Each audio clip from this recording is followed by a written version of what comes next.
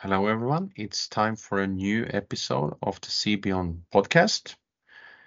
Today, we're going to talk about the CCUS value chain. There are, of course, various challenges. It can be linked to technology. It can be the implementation or integration into the existing waste-to-energy plant, for instance. It can be linked to transportation and storage. And what about funding? Today's guest, Camilla Brox, and myself, we decided to focus on the carbon capture side, and which is, let's say, perhaps half of the issues or related to the solutions. But I hope you will enjoy listening to this. Hello, welcome back to the podcast, and we're going to jump into carbon capture, utilization, and storage today, together with Camilla Brox. Welcome to the show. Thank you so much, Mika. Thanks for having me. Yeah, and sure. We've had the pleasure to meet a couple of times, and of course, today we have a rainy day both in Oslo and Fredrikstad, but we both enjoy the autumn. Yes. So we don't really mind in that sense, but we have the sunshine. I see that in your face, and I feel energetic too. And the topic of carbon capture, I think that occupies both of us in a sense that it's important for the future. But before we move into that topic, could you please introduce yourself, your, let's say, agenda for the day or these times, and for the pleasure of the audience to understand a bit your background. Well, thank you so much, Mika. Well, my name is Camilla Brox. I am a self-proclaimed sustainability ambassador. I am eager to inspire people to live and to do business more sustainably. I'm originally from Senja, which is Norway's second largest island, located above the Arctic Circle. And I have always felt a really, really close connection to nature and animals and such. I have a bachelor's degree in marketing with specialization in internationalization and leadership. And then I have a executive master of management degree from Bay Business School with programs such as corporate social responsibility and climate change, public relation, leadership, and organizational psychology. So that's my background, academic background. For the last 6 years, I have worked for and with businesses and organizations mapping their ecological or environmental footprint and helping them reduce their CO2 emissions and to find business opportunities in the green shift. And of course, then preserving and caring for nature and climate and people and animals, which is my interests and concerns. So I have been so fortunate to be part of the establishment of the Norwegian Center of Circular Economy. I've done that for 5 years. I was the manager there for 2 years. And I've also been part of establishing and scaling CCUS in Norway, which I probably think we will come back to. Yeah, probably. Probably. Yeah. And I'm currently the project manager then for a large project called the CCUS value chain creation, value creation, the business development and innovation. And I'm also a project manager for CAN, Klimakur for avfallsforbrenning in Norge, which will be in English, Climate Cure for Waste Incineration in Norway. So that's what I'm currently most occupied with. And then I run around in Norway having speeches and moderating different conferences within circular economy and climate changes, and yeah, that's what I do, trying to inspire people. Yeah, but that's great to hear, Camilla. I mean, your passion is in this area, and I think also the mission you carry personally and through your organizations, of course, is to also build this awareness. in terms of how we have to evolve and develop industries to become carbon neutral or negative as such. So, and I think, of course, if you look at, let's just jump into carbon capture and why not? We are, let's say, at the forefront in Norway. Why do you think that has happened? That we are in this, let's say, position as innovators, building the whole value chain in Norway, and how can we profit from that further on to scale it up? First of all, I do think that with our history from oil and gas, we have a lot of competence and a lot of knowledge, both for the possibilities of storing CO2 on the Norwegian shelf. I do believe that that is our business opportunities as well. I believe we have a country that is concerned. We have money, we have knowledge, and for those two, we also have a commitment to being part of making the future more sustainable, and we by building the value chain and by investing which Norway has done in this competence and in these technologies that are available, I believe we have taken a position as leading leaders of the CCUS industry and the development. And now we have to try to keep that advantage. That would be great. And we are a lot of people who want that to happen. Oh, yes. And of course, I think there's a lot of interest. And, I visited TCM in Mongstad last week. And of course, we are learning from each other as such. And of course, there's a lot of visitors there. You mentioned, let's say, the waste handling industry too. Let's say, like we have Celsio in Klemetsrud, Oslo. I mean, they have a lot of attention to what they're doing. Absolutely. And talking with them, of course, what they initiated. Now we have, what is it they say, more than 60 plants in Europe looking at the same to also go, let's say, with a scheme of carbon capture. So I do think we have a, let's say, quite good position in Norway. Yes. But let's say, how do we scale this up and make this a reality? Not just plans and, let's say, studies, and actually see that this comes to fruition, that we implement carbon capture in waste plants and other industries? Well, first of all, I do believe that we all need to have that common understanding that carbon capture, utilization and storage technologies will be required in the future in order to decarbonize industries such as, like you say, waste to energy facilities and also process industry. So when we have that common understanding, and of course the IPCC reports are really, really clear that we won't be able to reach the Paris Agreement without it, then we can move on to, okay, how do we do this? And like you say, a lot of companies, like a lot of waste to energy companies in Norway and in Europe and in the rest of the world are looking into this and have ongoing projects. Many of them have feasibility studies already going. Some are going into concepts and looking further into, okay, how are we going to do this? But of course, the business model needs to fly.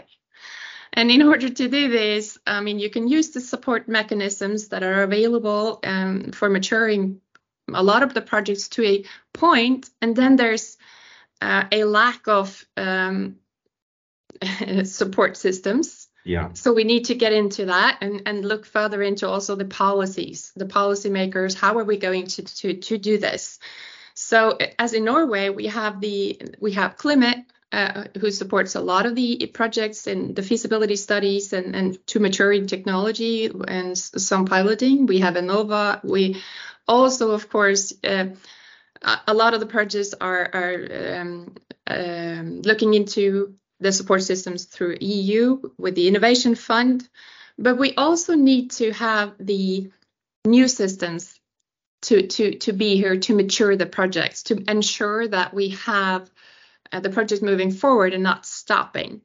And then in order to even go to the to making investments decisions, what many of them are planning to do in 2004 to 24, 25, 26, it all depends on where you're going, or which companies you are looking into. However, the investment decisions won't be taken unless there's a business model that flies. Yes.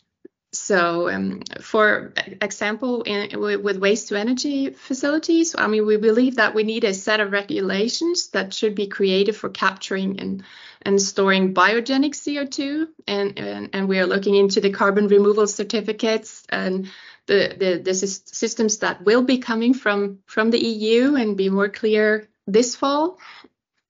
So that's one of the things that we need to have a more information about and more clear as to how this will work in the future. Yeah, I think you're into, let's say, a really relevant point. I mean, the technology is there for carbon capture, and so that part is, let's say, available. Of course, it's like you said, a business model. There's a catch here because, of course, you go into, let's say, the waste to energy, for them, all these operators, it's a cost, it's an investment to also add the carbon capture facilities to it. And like you say, both the voluntary carbon market and what EU is then working on establishing for BECCS, the biogenic side, that is extremely crucial and important. Yes. As well as getting those the authority subsidies and incentives, yes, as part of this, because the business case is difficult, definitely. And I think, of course, like seeing what the Danish government is doing now on the subsidy schemes, and yes, that's really exciting. That is exciting, absolutely. And of course, Sweden, they were kind of the first ones out here they decided to provide the subsidies for players who are investing in bio CCS facilities with this reverse auction, which I probably think that we might have something like that going on in Norway as well, coming up, hopefully. And I think it's models that, of course, other countries should look into, and EU should welcome that dialogue and strengthen that, of course. And then of course, I think that many think that, but CCS, do we really need it? And why do we do it? And I think it's part of, let's say, under this, let's say, the green shift, or as we call it, the energy transition.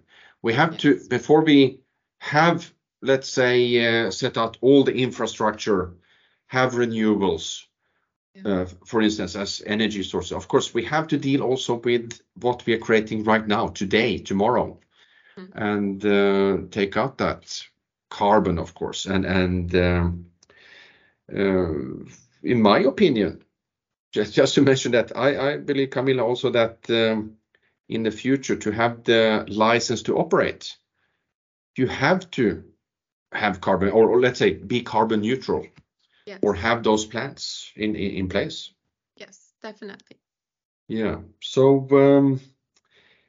but back to the CCUS forum in Norway. I mean, what's the purpose of it, and this vehicle? I mean, how is this developing?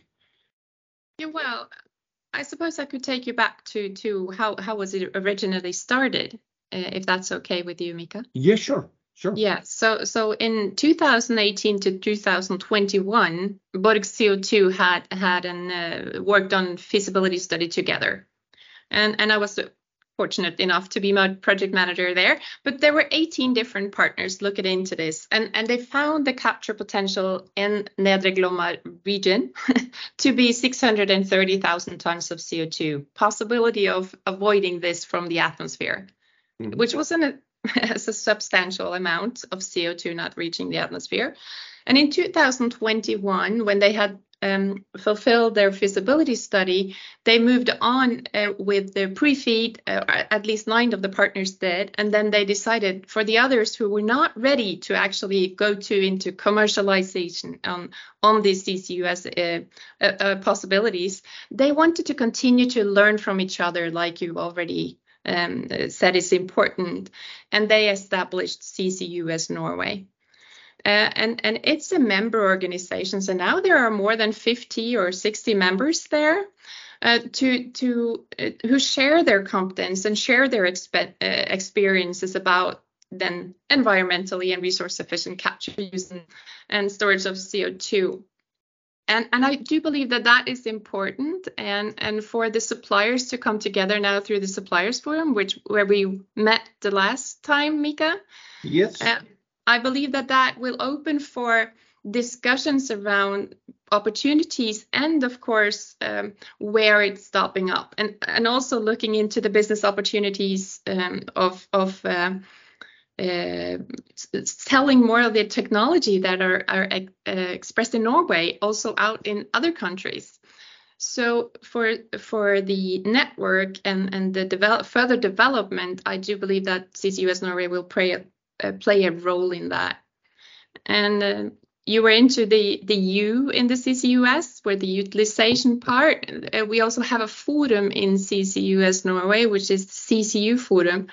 And they, of course, discuss the issues around utilization of CO2 and policy perspectives and roadmaps for CCU as part of making CCS also happen. Of course. So I do think that's, Yeah. So anyone interested, let's say, now they hear about CCS Norway, of course, do you need to be a Norwegian company or have presence here, or is it also open for other parties outside I would probably Norway? not be the right person to answer that, but I do believe that it is open for others as well. Yeah. Just to clarify that. Yeah. Yes, so, I do think so. And yeah. And this is the forum where we meet other partners with other companies that have different types of technologies. A new knowledge actually develops. So I have great interest in taking part and for the different members to help one another in this building of the CCUS industry, both in Norway and in Europe and internationally.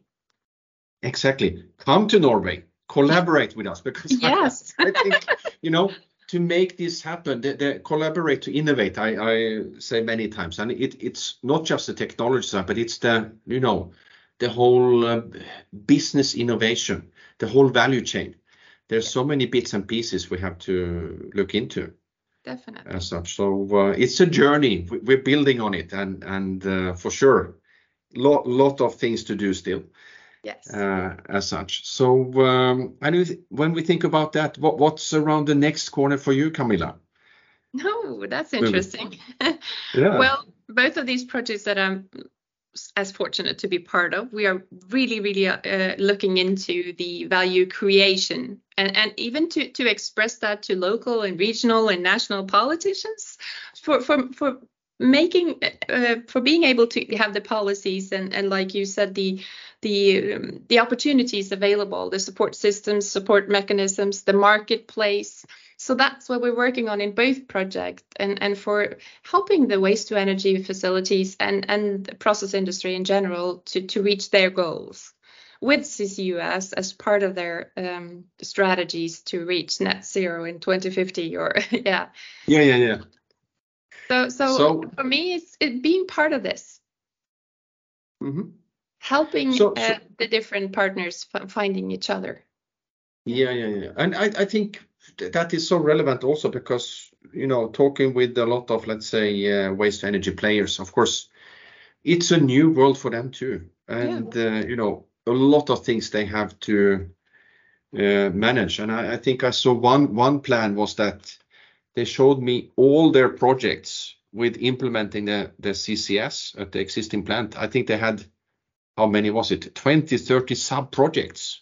Yes. And all of those things, have to function and be completed to have the CCS functional.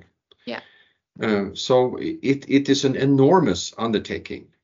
And then, of course, you get let's say the authority side here, and they said that okay, you need all the permitting, etc.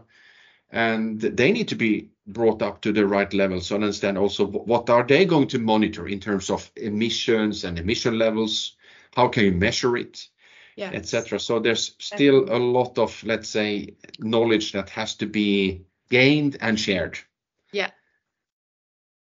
So, but think about this sphere also. I mean, is it anything you think that, oh, we need more of this or that, or any kind of areas that are not well covered, or parties engaging in the, let's say, the whole CCUS value chain?